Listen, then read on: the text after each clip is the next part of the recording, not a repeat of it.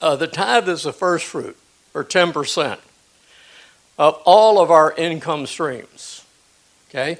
So if we have a job, that's fine, that's an income stream. But if we have a job plus a job plus a job, or a business and a job and a business, we have income streams. Or if we have investments, we have income streams. Are you with me now? Okay. So it's 10% of our income and our income streams. Okay. And that's to be placed in the storehouse. And Malachi says the storehouse. Well, the storehouse is the church.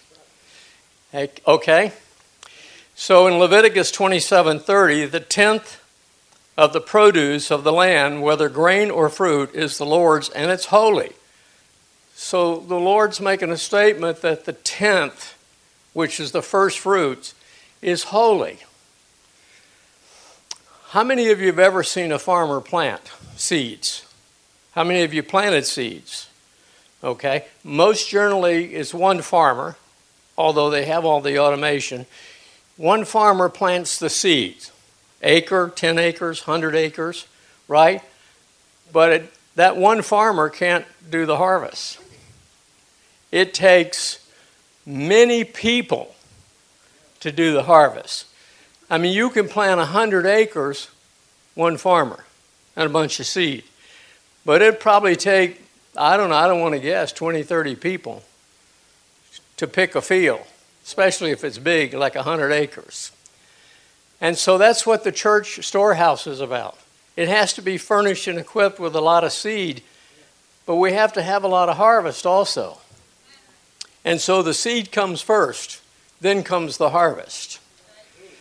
And Malachi 3:10, you know about Malachi 3:10. It says, bring all of the tithes into the storehouse, that there may be meat in my house. This provision is so the church and the storehouse can be a blessing in your life, but in the lives of others. Many lives. Your tithe impacts the ability of the pastor to preach the gospel and the church and the pastor to win souls.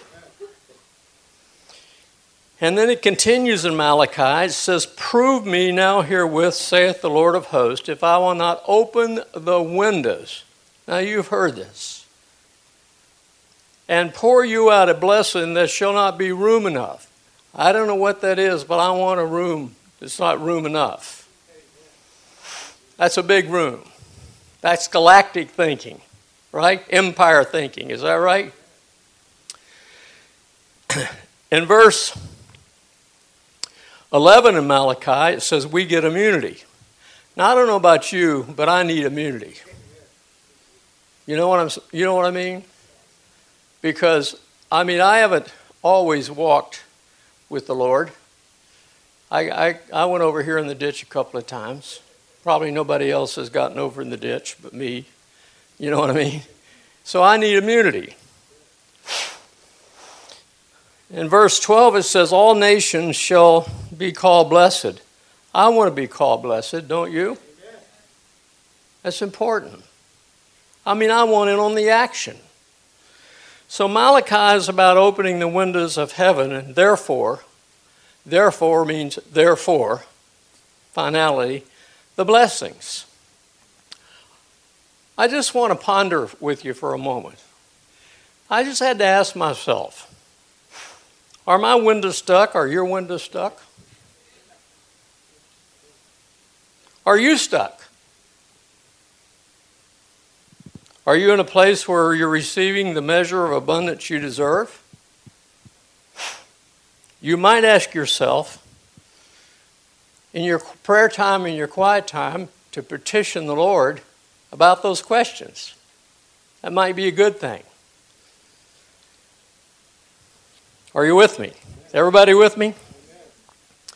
Is your income growing beyond deflation? Do you have excess income to buy assets to produce additional income? Think about that. Say, well, I have a job, I have limitations. Pray for increase. God is a father, and the doctor, he has a doctorate in increase. Right? So figure it out. So I don't know how to make more money. Figure it out. It's you and God figuring it out, not you figuring it out. You petition God and say, what can I do? Now, I'm a financial planner, and people ask me all the time, can you give a 45-minute talk on financial planning? Yes, I can. I'm not short on words. God's blessed me. Some of you may like that. Some of you may not. Here's the financial plan that I like to tell everybody. Increase your income and lower your debt.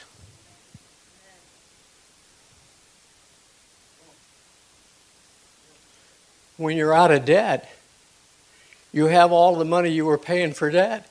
It becomes income. It becomes excess. Woo!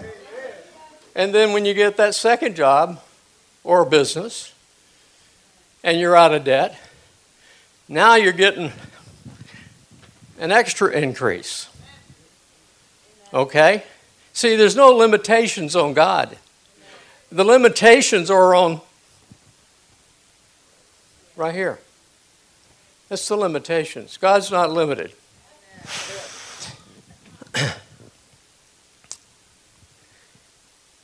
Do you have the financial wherewith to acquire those assets? Answer. Partnering with God would be a dynamic thing. Let me tell you how this works. You tithe 10% with your senior partner, the chairman of the board of your life. Okay? He puts in 90%. How you like that? I never had a partnership like that. Okay, every partnership I had, the guy wanted to take out more than I put in. See what I'm saying? Now, here's the deal. You get all the trusted income. You get all the trusted beneficiary rights of the partnership. God doesn't take any of the income. You get it. How's that not a bad plan? I mean, think about that. Who wants a partnership like that besides me? I'm telling you. Okay, well, that's the investment, 10%. You say, well, you don't know what my situation is. I got all these bills to pay. What are bills? What does that mean, you got all these bills to pay? Increase your income. You know, then the bills won't matter. Right? Hallelujah. Moving along. Is God not a good partner? Let's create a partnership with God. Money and income and assets that you acquire are servants. They're servants. Extra income requires responsibility and accountability. Extra income of assets will not make you powerful. It will only humble you to be responsible and accountable for that which God has entrusted in you in your partnership. I have always enjoyed a partnership with God.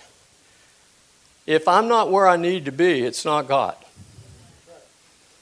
It's me.